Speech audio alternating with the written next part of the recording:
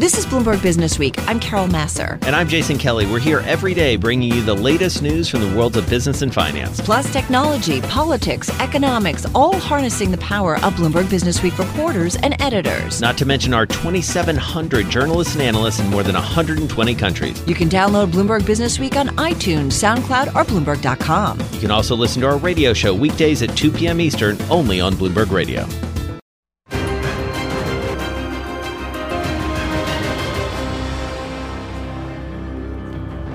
This is The Fed Decides on Bloomberg Television and Bloomberg Radio. I'm Scarlet Fu. We are awaiting the final Fed decision of 2019. The central bank's FOMC is expected to keep its interest rate unchanged after 3 straight cuts this year. We await the announcement at the top of the hour, followed by Fed Chief Jay Powell's news conference in just over 30 minutes. Here with me are my co-hosts Jason Kelly and Carol Massar. Do you think we're going to hear in a good place again? It feels like we're in a good place. We keep hearing that from everyone we talk to, right? Yeah, and I think what's really key is what's the bar for the Fed to actually start thinking about raising rates at this point? Because I don't think anybody expects any kind of movement today, but I think what happens down the road and how far down the road. That bar is pretty high right now. All right, joining us is Scott Minerd, Guggenheim Global CIO and Guggenheim Partners co-founder. His firm manages more than $265 billion in assets. And Jeff Rosenberg, BlackRock Systematic Fixed Income Senior Portfolio Manager. Jeff, what will you be listening for? Well, last time we were here, I think the big story was this notion of asymmetry. And what I mean by asymmetry is this is a Fed that is very much willing to see inflation rise and will be very quick to act on any signs of inflation falling. And I think he's going to reiterate that message. It's a really important message for investors because it really underlies the importance of bonds in a portfolio, because we don't need to worry about a repeat of 2018. Your question a second ago, this is going to be a very different Fed. It'll be interesting to see whether they tip the hat at all about the policy review and moving to average inflation targeting. That's a new regime, and that's a regime where a Fed is much more willing to see inflation rise. And it's not December of 28. We've been talking about this 2018, I should say, right, where Jay Powell, you saw that he said some things that really disturbed the market, Scott. Right. Well, I think he's gotten a lot better since then. And, yes, fair enough. He's better at communicating. But the thing that I think is going to be very interesting is when he makes his statement, I think he's going to focus a lot on the funding markets. And I think that the conversation today is going to be dominated about what's going on with repo. Can the Fed really fix this? And, a lot of technical stuff that only people like us can really enjoy. Well, did the BIS report change anyone's thinking on what happened and how the Fed addressed the issues there? Well, it may have changed some people's thinking. A lot of us knew how much there was in the market in terms of leverage. Let's make it interesting, Scott, because the meeting itself isn't going to be that interesting. Yeah, so I'm going to disagree with you. Wait, don't play it down. But I think Powell doesn't want to make this about the repo market. He wants to separate monetary policy from the technical aspects of liquidity in the repo markets. And the more he addresses the repo markets in a monetary policy press conference, the more he conflates the two issues. I agree with you. People are going to want to ask the issue because it's an important issue. But I think he's going to want to try to clearly make that separation. Well, you may be right. I mean, he may just want to avoid it altogether.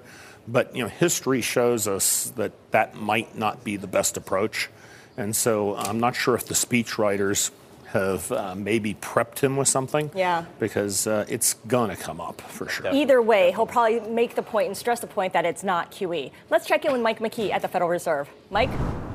As boring as forecast. No change in rates today. And the dot plot shows the consensus is no need for a rate move next year either, as they stay on hold through the 2020 election. Nobody is calling for a rate cut next year, and only 4 of 17 see the need for any rate increase. Nobody dissented today either, the first unanimous decision since May. Notoriously unreliable this far out, but the consensus dot suggests one 25 basis point move in 2021 and another in 2022. The long-run neutral rate, though, remains at 2.5%. As for today's decision to leave rates in the range of 1.5% to 1.75%, the statement says the committee judges that the current stance of monetary policy is appropriate to support sustained expansion of economic activity, strong labor market conditions, and inflation near the committee's symmetric 2% objective. The statement drops the observation that uncertainties about the outlook remain. Instead, it says they will, quote, continue to monitor the implications of incoming information for the economic outlook, including global developments and muted inflation pressures, as it assesses the appropriate path of the target range for the federal funds rate. The economic outlook, word for word the same as September, except that business fixed investment and exports, which had weakened last time, remain weak in this statement. The policymakers' economic projections also change very little, except for unemployment. They now see a 3.5% jobless rate by the end of next year. That's 0.2 lower than they saw in September. 3.6% in 2021, 3.7% in 2022, both also down 0.2. The long-run NAIRU rate now 4.1%, a tenth lower than forecast 3 months ago. The growth and inflation forecasts unchanged. 2% GDP in 2020, slowing to 1.9% in 2021, 1.8% in 2022, while PCE headline and core inflation 1.9% next year, 2% from then on. And I know you guys were talking about this. Finally, no change in balance sheet direction. T-bill purchases into at least the second quarter of next year, and overnight repos and term repos at least through January. All right, Mike McKee at the Federal Reserve, as boring as was expected, and you're kind of seeing that when you look at the market reaction. The 30-year yield staying down, as you can see there, off by 4 basis points. The 10-year yield, the 2-year yield, not really straying that much either. They're both lower as well, indicating a rise in prices. U.S. equity indexes are mixed. They were beforehand. The S&P 500 up marginally, the Dow off marginally, and dollar-yen now basically unchanged. Jason. Wow, boring. But we're going to make it exciting. You are listening and watching The Fed Decides here on Bloomberg Television and Radio. I'm Jason Kelly alongside Carol Massar and Scarlet Fu. Still with us to break it down, Guggenheim's Scott Minerd and BlackRock's Jeff Rosenberg. Jeff, let me start with you. Boring, but boring's okay? Well, boring in the sense that it's market expectations. Yes. Right. There's a lot of information in there. There's tremendous amounts of information, but it's all pretty much as expected. I'll focus on the dot plot because that often moves the market. Not going to move the market here. Pretty much as consensus expected. One hike in 21, another hike in 22, but nothing in 2020. And the longer run dot, no change. There was some possibility there'd be a change there that might have moved the back end. They didn't do it here. So boring in the sense that that's pretty much as expected. But what is that telling you? It's telling you this is a Fed that is on pause for a long time. It's a different regime for Fed policy making. And even if they do start raising rates, they're barely raising rates. This is a far cry from normalization from years ago. And for those on radio and, of course, on TV, we're showing dots go on the Bloomberg terminal. So taking a look at the dot plot, and I should point out that 13 of 17 officials expect no change in borrowing costs for 2020. So it seems like all in terms of what we get. Scott, though, I do want to ask, coming off of that, 2020, do you feel like we have enough visibility at this point, especially it's an election year, and there are still some major issues out there? No, Carol, I don't think we have good visibility at all.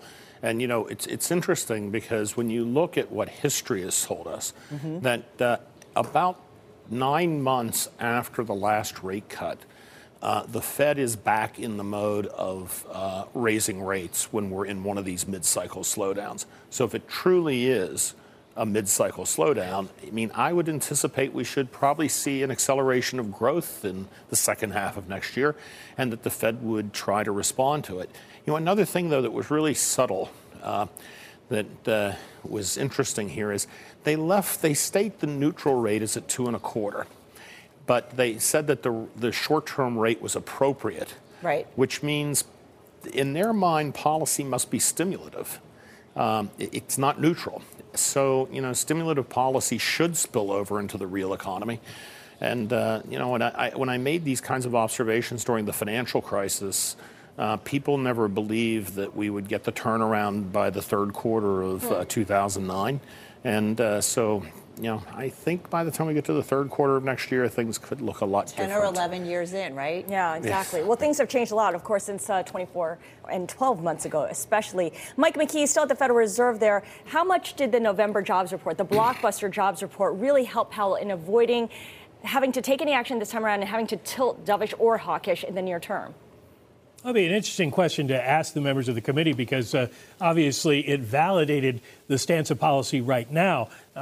We also know if you look at the graph of non-farm payrolls that months where we have a really outsized gain, unexpected gain, the next month is kind of a makeup and you have a lower than expected increase. So that could happen. They don't look at 1 month, however, they kind of look farther out. I did want to pick up on something that Scott said and do a little advertisement for the Bloomberg here. And this will drive the people on radio crazy, but they can go home and sign into the Bloomberg and look at Dots Go because they've changed it a little bit now. And there's a bar across the top where it says custom, and you can put in a date. You go back to 2012. And you can see what the forecasts were on the dot plot compared to where they are now. And it just shows you how completely unreliable they are. They don't have visibility, and everything is going to change. But if you're trading right now, you got to trade on what they're telling you at the moment, which raises a question. And I'll pose this to Jeff, but Scott can jump in as well. The long-run neutral rate doesn't change, as we pointed out, 2.5%. But in 2022, they're still at 2.1%. Does that suggest that maybe their neutral rate is a little high? Yeah, it certainly may. And it's come down in terms of, you also saw it in terms of the NAIRU coming down as well in the forecasts. And so this is a Fed that is tilting towards accommodation because of both the risks to the outlook, but also, as the point I made at the beginning, the asymmetry with respect to the outlook for inflation. And that'll be interesting for me, I think, in the press conference. Does he tee up this change in the policy reaction function that says we're willing to be late, we're willing to be operating different? This is no longer a preemptive Fed. This is a Fed that is trying to generate inflationary pressures, and that's partly what you see, I think, in that path of those dots. Right, but I also think it reflects that the Fed is groping in the dark here, right? NAIRU, why we're not getting wage acceleration really, or inflation here. So why is NAIRU above 4%? I'm old enough to remember when people thought NAIRU was 3%. Mm-hmm. The other thing that's interesting is this whole thing with the neutral rate. I mean, some of the members of the committee actually believe the real neutral rate is negative. So, maybe the neutral rate isn't 2.5 or 2.25. Maybe it's closer to 1.5. And so, and that's the kind of debate I think they're having internally.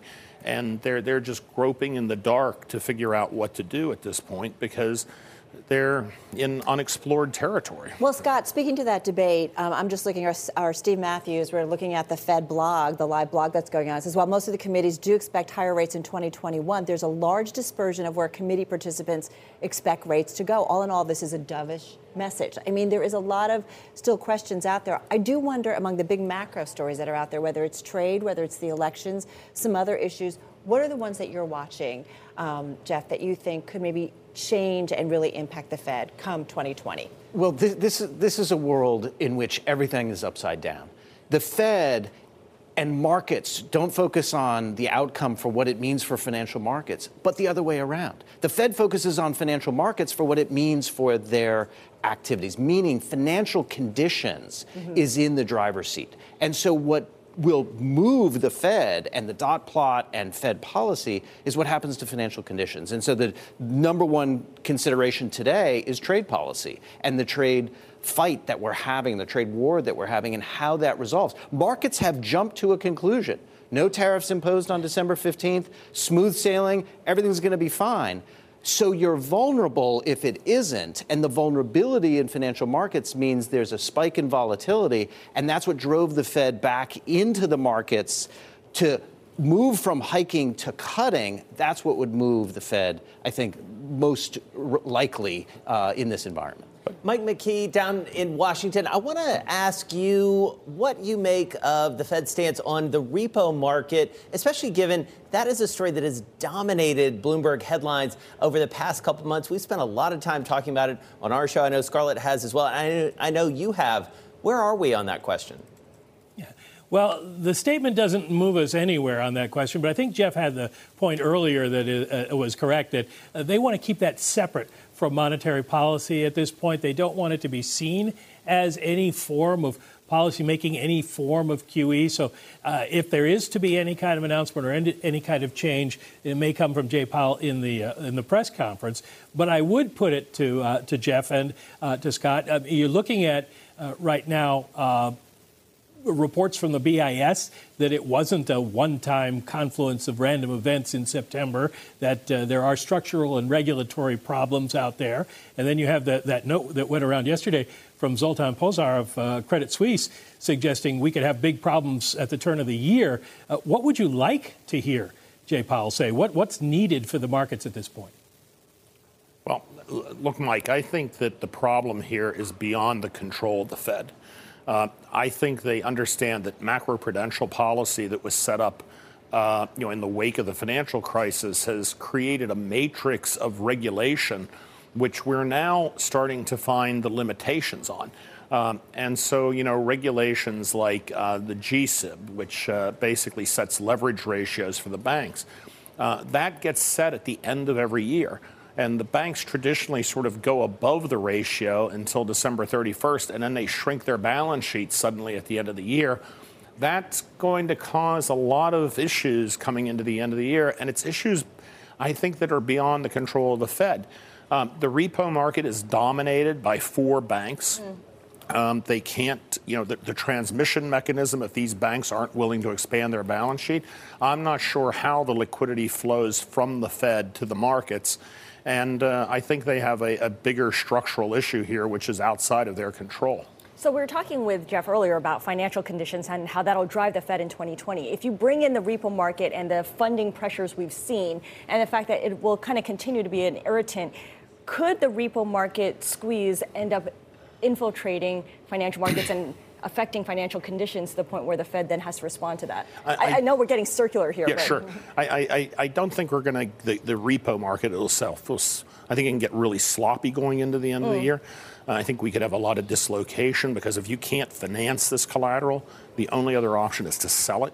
So we could see, some significant sell-offs going into the end of the year and fixed income in particular. But, the thing that Jeff is talking about the uncertainty, and the thing that I find interesting is this skew in options pricing. All the put buying that's going on around next year and the election looks a lot like what was going on back in 2016 before the election.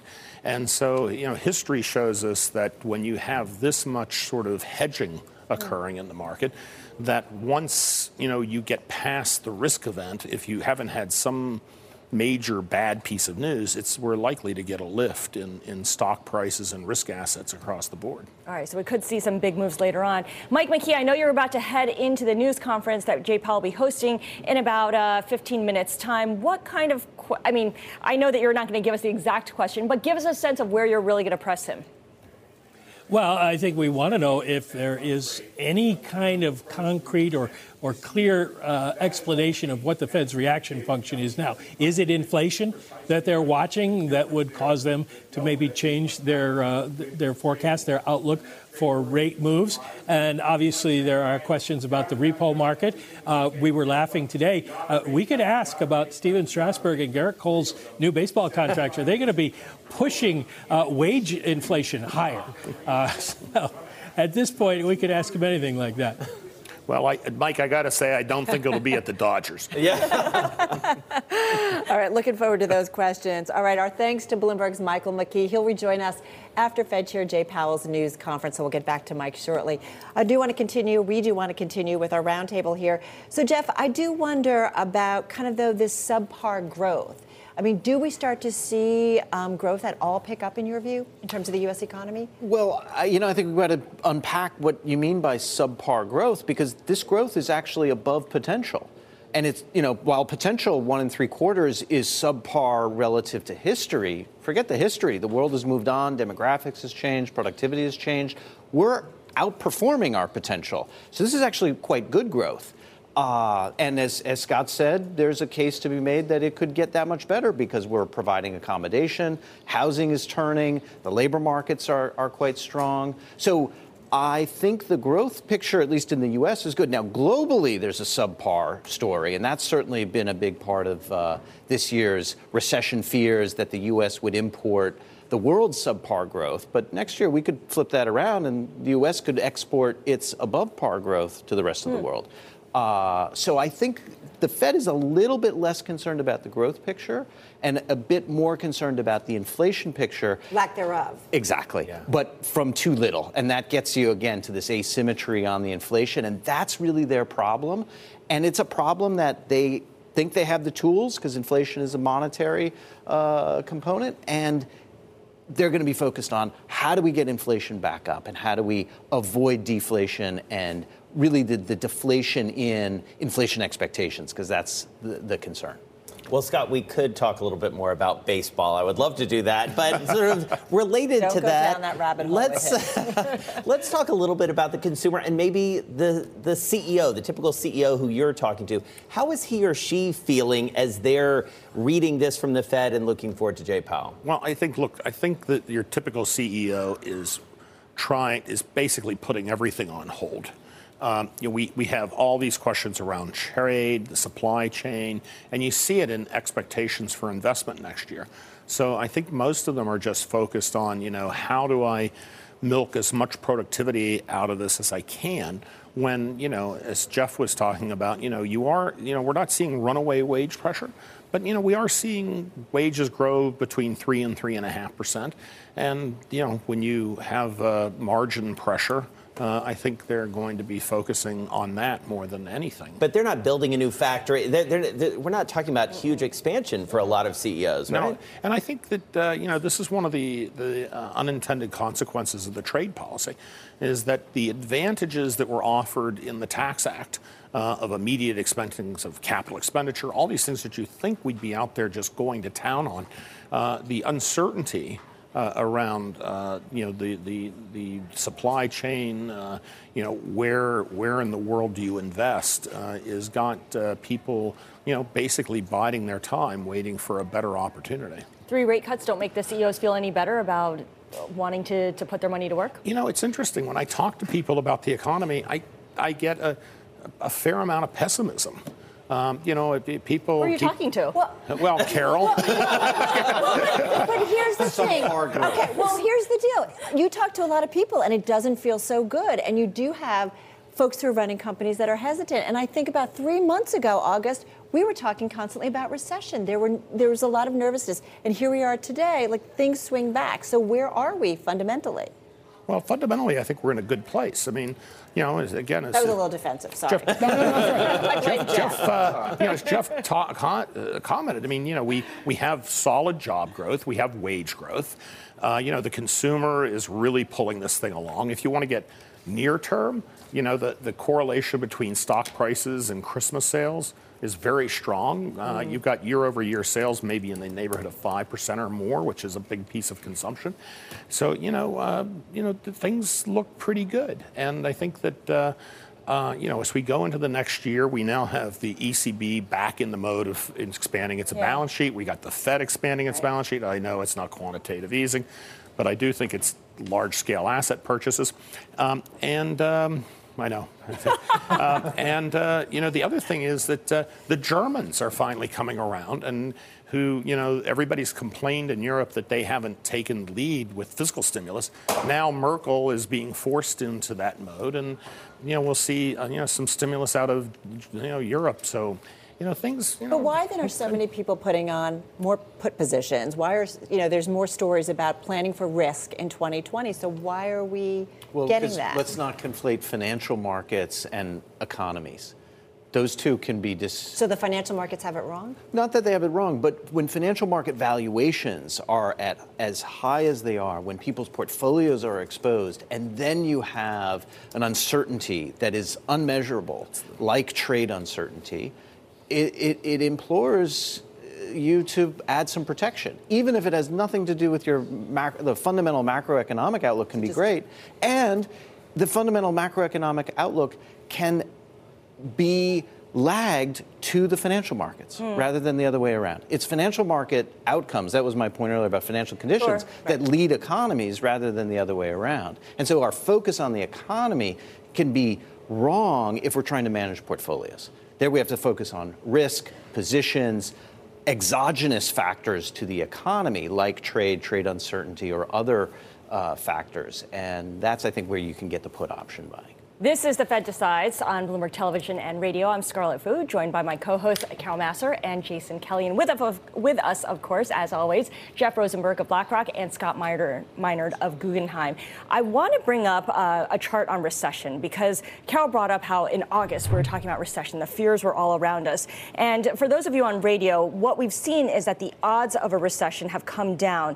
In August, they reached almost 40%, according to the New York Fed and Bloomberg Economics' model. But it's come down to about 24% for the New York Fed's model and 33% for Bloomberg Economics. Jeff, when you think about the prospect of a recession, what do you look at to get a read on that likelihood? Is it the yield curve? I mean, the New York Fed's model is based on the yield curve. Is it that, or is it something else? Well, that's what I was going to say. Is like these recession probability models, the levels that you get out of them are highly dependent on, one, do you put in the yield curve, and two, what's the coefficient that you use on the yield curve? And answer your question, you don't want to use the yield curve, or you can't use the quantity of the yield curve in the same way. The yield curve direction is telling you the right message, but the size of it is not applicable because we've changed the nature of the yield curve with global QE and negative interest rates. And so that's distorted that measure, and it's probably led to an overstatement in the degree of recession probability. The direction is correct. I mean, best recession probability indicator is overheating from a job market that's overheating, and that's the unemployment rate. But the lags from the trough in the unemployment rate to the subsequent recession can be quite long. And it's not necessarily the case that you get that recession probability in the next 3 or 6 months, the way that these models are saying. All right, so Scott, final thought before we hear from Jay Powell in just a few minutes. What are you expecting to hear from this very well-behaved Fed chair? Well, yeah, exactly. It's always an exciting moment to hear him speak. I think, I think Mike is right. It will be interesting to see whether he gives us some clues about the asymmetry question. Yeah. That is clearly, from the last meeting, they made it clear that if they needed to cut rates again, they were going to do that.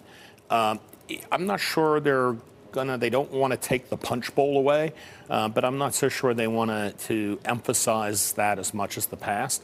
And, also, I think it will be interesting to see whether he addresses the job report and the signs that things seem to be stabilizing and improving.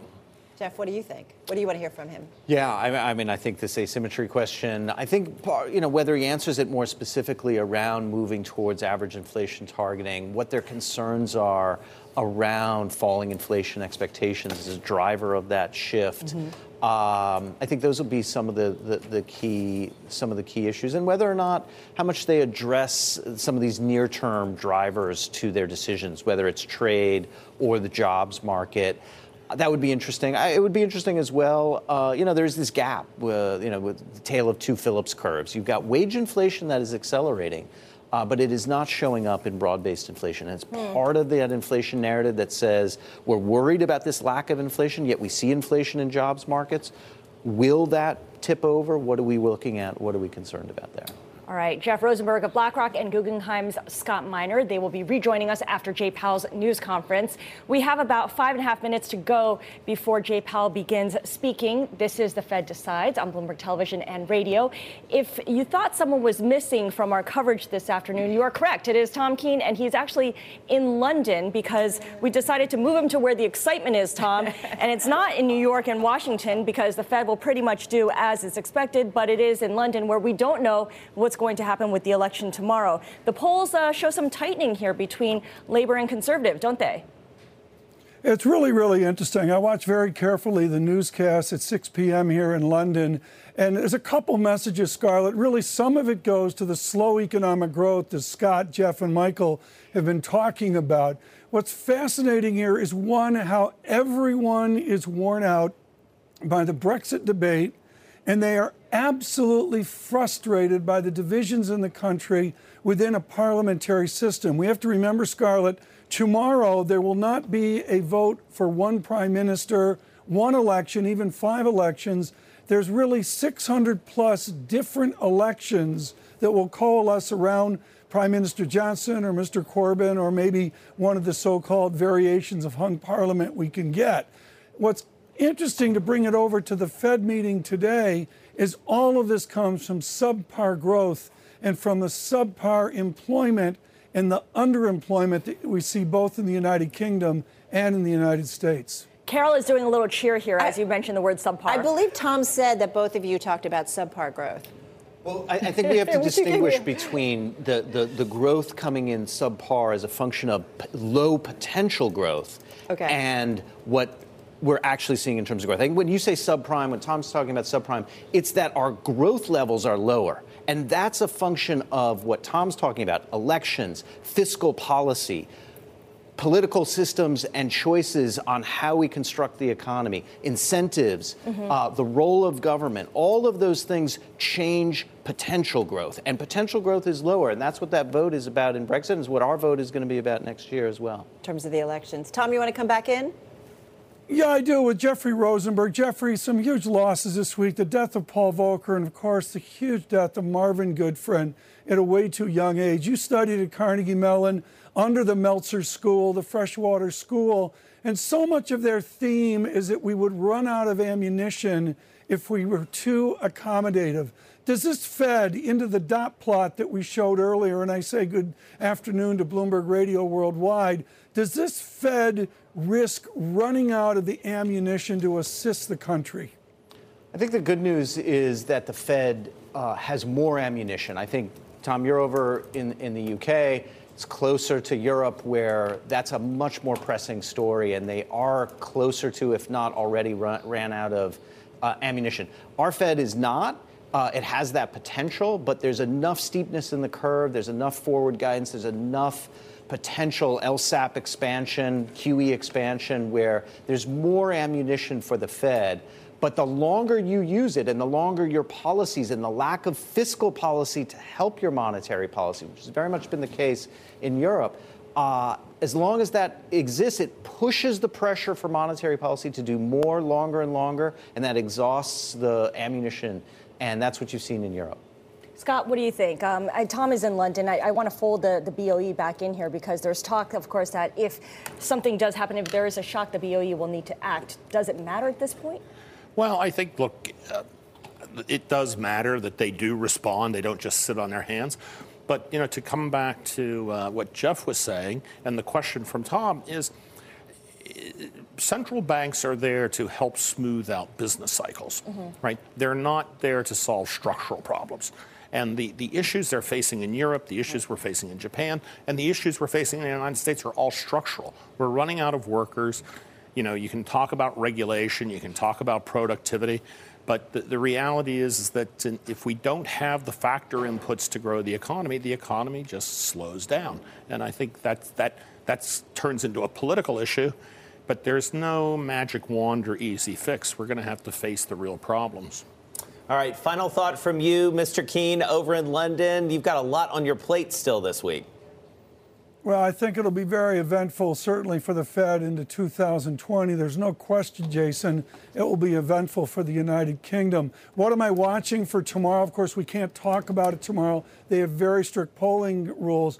But in our special coverage tomorrow night at 5 p.m. New York time and 10 p.m. London time, all of that will be wrapped around this tactical voting, the idea of choosing, even if I don't want to vote for candidate B, I'll vote for candidate C because it'll do something with candidate A completely different than what we see in the United States.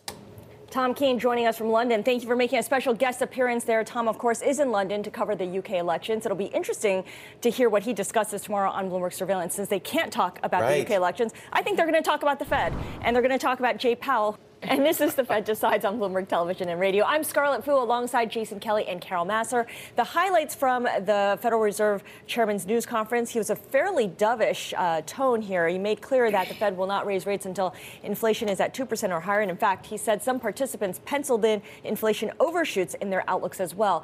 And in response to Michael McKee's question, he indicated that there is flexibility on plans to expand the balance sheet, including perhaps coupon purchases. He mentioned as well that in hindsight, the Fed rate hikes that were taken, including last December's, were not a mistake. He said in terms of an update on the Fed's monetary policy framework review, it will take until mid-2020, and the idea that nothing is going to change is not correct. In terms of market impact, investors seem to like what they heard from Jay Powell. Bonds extending their rally, the 10-year yield and the 2-year yield falling, stocks turning decisively higher, the U.S. dollar sinking. You can see they're weakening versus the yen at 108.52. Crude oil extending, or I should say paring its decline. It had fallen as much as 1.9% on an inventory build, and gold extending its gain. All right, so let's get a little bit more analysis. Let's bring in Diane Swonk. She's Grant Thornton Chief Economist. She's joining us from Chicago. Still with us is Scott Minerd, Guggenheim Global CIO and Guggenheim Partners co-founder. His firm, by the way, manages over $265 billion in assets. And also still with us, Jeff Rosenberg, BlackRock Systematic Fixed Income Senior Portfolio Manager. But I do want to start with you, Diane, because as Scarlett just mentioned, overwhelmingly we're seeing kind of feedback on this Fed day as being a dovish one. But your notes, you say that the statement of forecasts were slightly more hawkish than one would expect. What stood out for you? Well, I think there's a real disconnect between Powell as the dove and much more dovish than many of his regional counterparts at the Federal Reserve banks, and what the statement is and what the forecasts are. So what we see is a forecast where inflation stays below target, yet they don't have rates being cut in 2020. That doesn't make sense. It should be actually having rates being cut. I was surprised that he said all of the rate hikes in 2018 were not a mistake. I think you could maybe argue that the first 3 rate hikes were justified given the data we had at the time, but the 4th rate hike in December was a mistake. So, there was a little bit of a pushback there from the Fed in terms of what we've seen before, more of the humble pie that they're eating and sort of eating crow a bit much of this year. That was sort of being backed off a bit at this with this statement and the forecast that we saw. All right, so Scott, little humble pie, little crow being eaten there by Jay Powell. Do you agree with that? What was the tone that you took away? Well, I took away a couple of things. I think the piece of information that we got that was important, that we didn't know, because most of it is a rehashing of things that we did know, was this small little off comment that he made about what you didn't see in the forecast that were written down around inflation. And he said something like a number wrote down overshoots on inflation as appropriate. And that's important because overshooting on inflation is the new framework review about average inflation targeting. And I think they're setting up some of that. There was a lot of discussion on inflation, a lot of questions about the lack of inflation. And I think he's setting us up for next year and trying to build that sense of credibility and talking about how the Fed builds credibility, not just in terms of saying we want to target inflation, but you need to back it up with policy actions. Mike McKee now joining us. Of course, he stepped out of the news conference after it concluded. Mike, you asked some questions, very good questions on the BIS report and the repo market. And the Fed chair gave indication that there's some flexibility here when it comes to expanding the balance sheet. It's a stark contrast to what we heard last year when he made the comment about the balance sheet expansion being on winding down, being on autopilot. Yeah, in a couple of different ways. He acknowledged it has been quite a year for the Fed because, of course, at this time last year, the Fed was also raising interest rates and suggesting they were prepared to continue doing it. And he ate a little humble pie there, suggesting maybe they have learned something about visibility and forecasting. But in terms of the repo rate, they think what they have in place at the moment, the term repo and the overnight repo facility and the sizes of the auctions that they're presenting are going to be enough to get through year end. But he said we are looking at regulatory changes. We are looking at the possibility of buying coupons instead of T-bills. And if we see that it's necessary, we'll do that. Now, some of the things he talked about, obviously deep in the weeds of the plumbing, like different banks having different characteristics on their balance sheets, that sort of thing. But it does show that the Fed is paying attention to what's going on, even if they are not in the same place as some analysts who think trouble is coming. I got to say, Scott, I was watching you as Mike asked that question, and as Jay Powell said, these are very important operational matters, but unlikely to have any macroeconomic implications. Yeah, right. You had a little bit of a I reaction. I did find it interesting that he left the door open subtly, that maybe things at the end of the year could get a little bit rough, right? The other thing, which was interesting, was sort of like, nothing to see here. You can just drive by, right? We got it. Yeah, we got it. Nothing to worry about. But, look, we'll find out. But again, I think it'd be good to have some cash on hand at the end of the year. Do you buy that idea that there's no macroeconomic implications? Well, I think that the Fed will work with the regulators to fix the problem before it turns into a macro. One thing about the difference today and 2008, policymakers were slow to react, and now they're on a hair trigger. Yeah. And they just don't want to let this get out of control. He also said that it's not the Fed's job to eliminate all volatility. So you could have some volatility around year end. It won't necessarily be macroeconomic game-changing volatility, but you might have some volatility. Well, and Diane, Swonk, come on back in here from Chicago. It's also interesting to sort of see maybe a moment where the Fed steps a little bit out of this very harsh spotlight. It feels like it's been in for this entire year, and certainly what a difference from a year ago, as you alluded to. What does that mean for investors maybe in the short and midterm, if the Fed is not as big of a concern? Well, I think they really do want to be on the sidelines. They don't want to be part of election year politics. That said, I think some of the points that Jeff made earlier about the Fed wanting an overshoot on inflation, they're really setting the stage, even though it's not in their dot plots that, Chairman Powell is pretty clear to say don't look too much at those because they're out of context. But the idea is that he is more dovish than what we were seeing out there. And I think the idea that there's more slack in the labor market, and he would really need to see wages with a little heat in them to really feel like the labor market was hot. Those are suggesting that the Fed actually has a much lower threshold to cut rates than raise rates. And I think we still will see an additional rate cut, at least one next year, if not more than that. And that's something that the Fed doesn't want to say up front, but I think Chairman Powell is more than ready to do, and he's been able to get the votes even when it was tight. That's exactly what I was going to ask you about. So you expect potentially one more rate cut in 2020. Is recession at all on your radar, Diane? Well, it's still on my radar because we still don't know exactly what's going to happen and how long we'll hit the pause button on trade. If we can hit the pause button on trade and roll back some of these tariffs, we can certainly do well and continue through 2020 without a recession. If we were to see some kind of a reaction function in a few months where all of a sudden the delay in tariffs were taken back and we were seeing an escalation in trade again with China, that would change the equation and up the ante on risks and trade on interests of a recession again. I think that is where we're at. The good news is we seem to be de-escalating at the moment, and that gets us a little wiggle room. But as Chairman Powell was very careful to point out, even with the USMCA getting passed, it doesn't lift the veil of uncertainty yet with China. And even then, we still have uncertainty if we keep the tariffs in place that we have in place. There still is uncertainty about what trade policy will be post-election 2020 year. We're all highly attuned to facial reactions that you guys have. Scott, you raised your eyebrows when Diane talked about a possible rate cut in 2020. Well, I really appreciate it when people disagree with me because, seriously, Diane's a great economist, and I like people that can give me something to think about because, look, I actually invest money, right? Mm-hmm. And unfortunately, my clients pay me to have an opinion. And so I have to have an opinion. And, and so the one thing I always find about having an opinion is the only thing that can happen is it could go wrong, right? So you want to hear somebody else give you a really strong argument.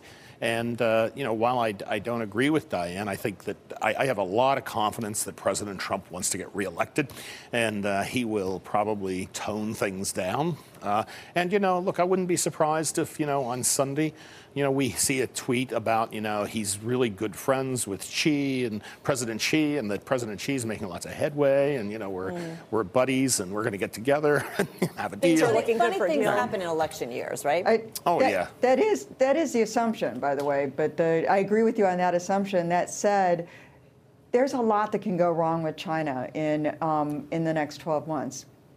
Well, I think, Diane, that the issue with China going bad in the next 12 months, that's about how long it is till the election. And I think that he doesn't want to risk that in the face of the election. I do agree with you. There's a lot here that can go badly. But as I say, I've got to have an opinion. So I'm going to go with Donald Trump wants to be president again. So. All right, Mike McKee, jump in here. I know you have a question. Well, it kind of follows from all of that. I guess I'll pose it to Scott or Doug. Given the events of the past year, given the fact that a year ago Jay Powell kind of stepped in it at this press conference by suggesting that we were going to face the status quo, can you really come up with a long-term horizon trade based on the Fed, given how they've shown they don't seem to have a lot of visibility either? Well, one thing, Mike, that I always like to reinforce with people is I think we all need to have more confidence in the willingness and ability of our government to print money. And so the thing that I know I can fall back on is the comment I made earlier to Scarlet, which is the Fed is on a hair trigger. And we see that, that the first sign of turbulence in December, they were willing to go on hold and reconsider everything. And if you look at the stock market, the minute they went on hold and Williams went out and did the mop-up exercise after that meeting, stocks came roaring back. So, it's not 100% clear that we had to have all this. But at the end of the day, things weren't doing so bad before we started cutting rates.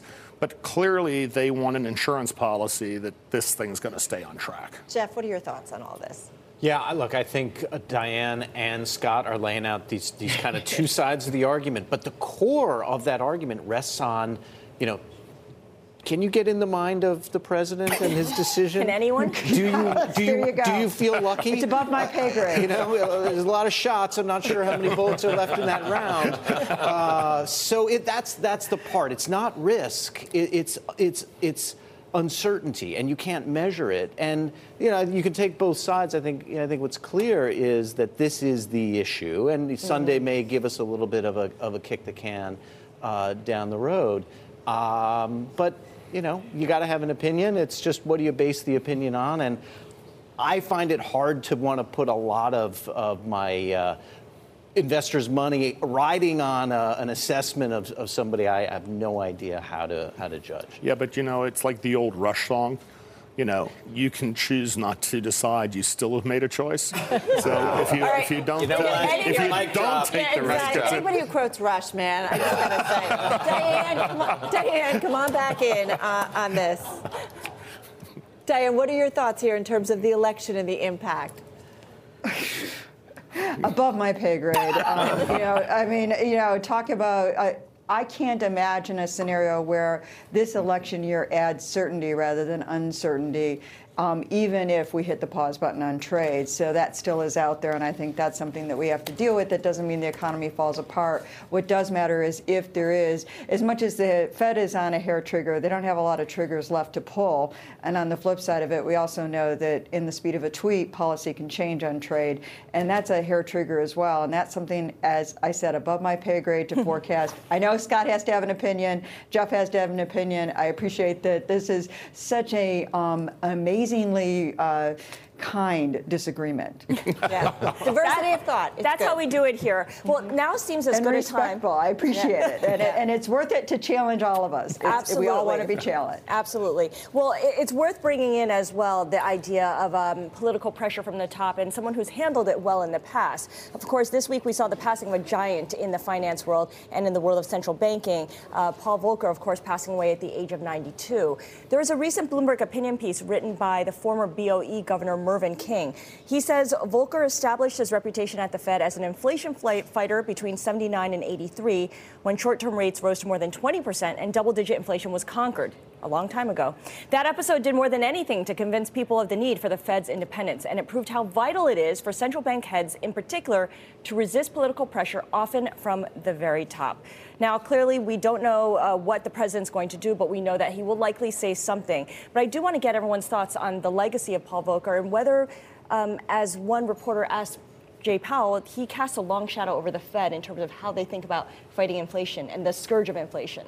Well, I think he did. And the reason I say that is for 30 years, we were concerned about preemptive tightening to stop inflation. Yep. And I think what we just lived through last year was this sort of, ingrained legacy of we got to get ahead of inflation before it takes off.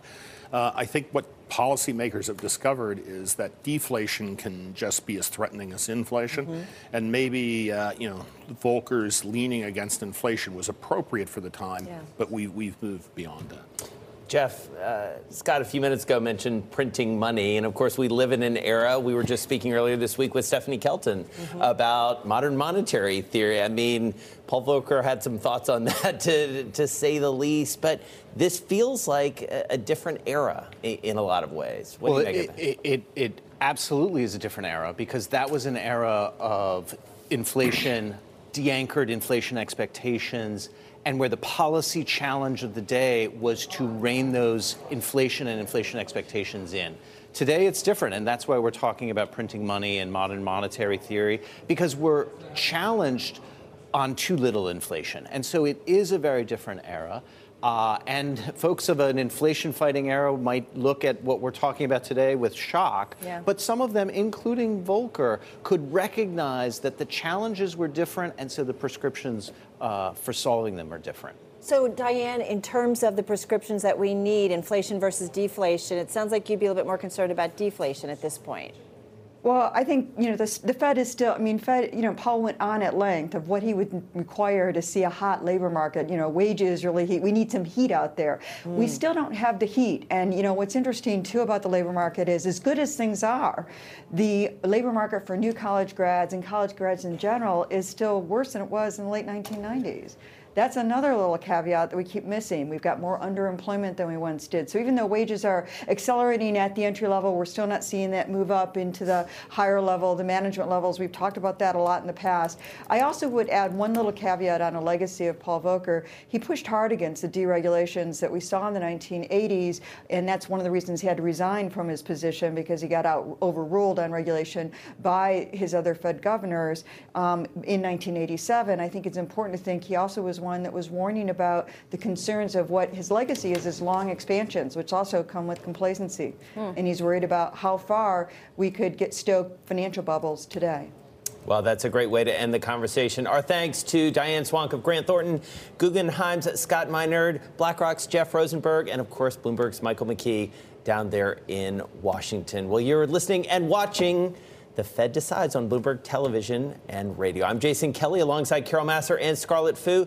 Let's listen to some of the highlights from Fed Chairman Jay Powell's news conference.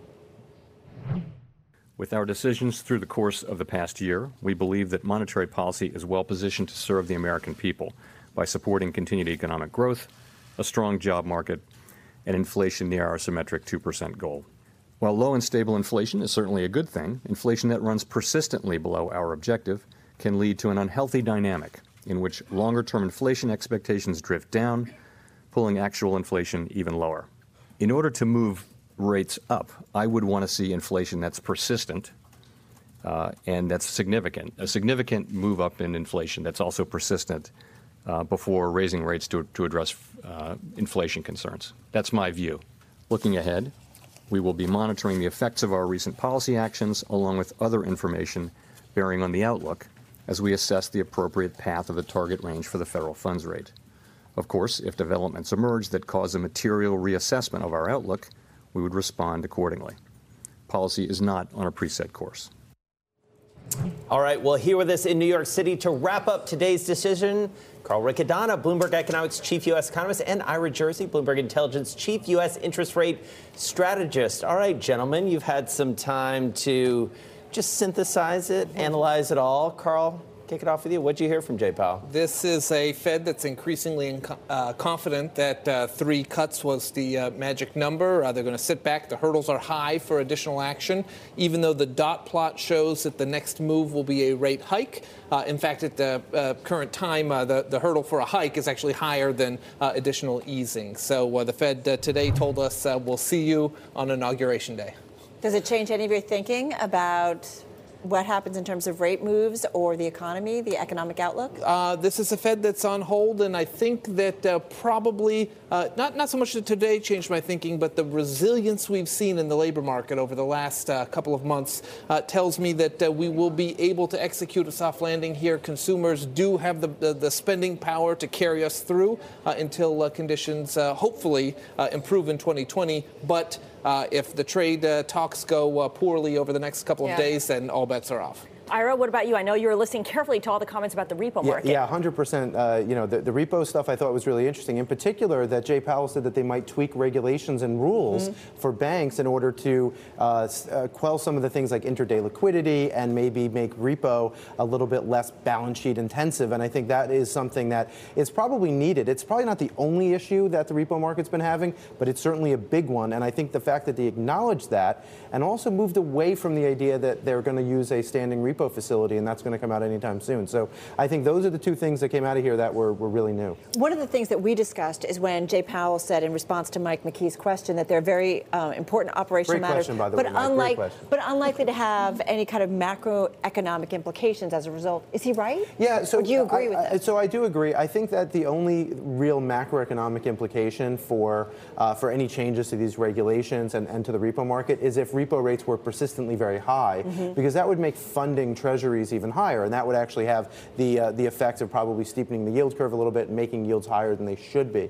And that's one of the reasons why the Fed needs to focus on this and needs to make sure that treasuries are well funded and the kind of the grease around the wheel bearings is really, really lubricated. Otherwise, you can wind up with a very squeaky wheel, and if you don't want it to fall off and create volatility in all the markets. All right, so Carl Riccadonna, a year ago, Jay Powell stood up in front and sort of unwittingly, I think, unleashed a whole series of events that made for a very interesting back half of December. A very well-behaved, reading his script, Jay Powell today. Is he reflecting well what's going on in the broader economy? I think he is, and I think he learned from that experience last year where, not that they were not aware of what was happening in the economy, but the market was already down something like 12% going into that meeting, and then they tried to be economic cheerleaders, and that just came across as tone deaf, and things got worse as the quarter wore on, and then Christmas Eve was kind of the crescendo of it all.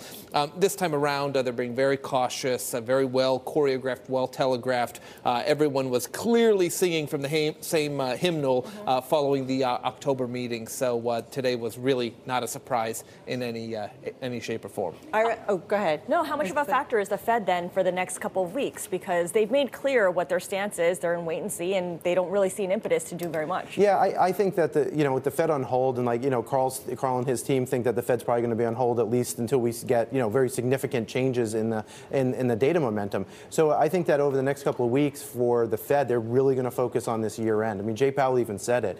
So tomorrow, the Fed at around 3 o'clock is going to come out with a new schedule for repurchase agreement operations, and I think they're going to add 1, maybe 2 more term operations that are going to go over year end and increase the sizes. So they've been doing these 2-week operations. They roll off, 2 of them roll off next week. They've been about $35 billion and undersubscribed. So I think they're going to raise that to maybe $45 or $50 billion, and that way they're going to inject us enough liquidity to kind of quell these fears that I think a lot of people are talking about. I thought it was interesting what Diane Swonk had to say about maybe another interest rate cut come 2020.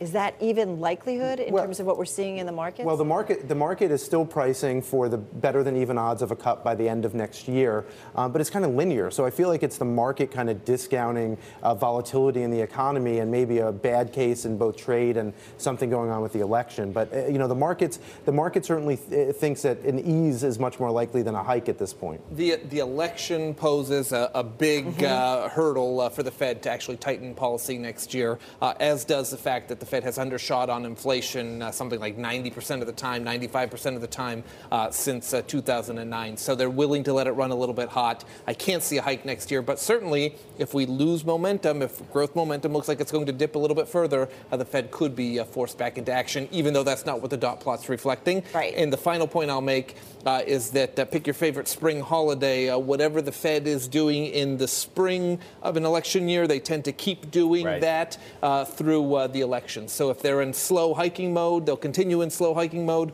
If they're on hold, they'll stay on hold through the election. Carl, quick question for you. Last question. Trade, geopolitics. What's the biggest worry?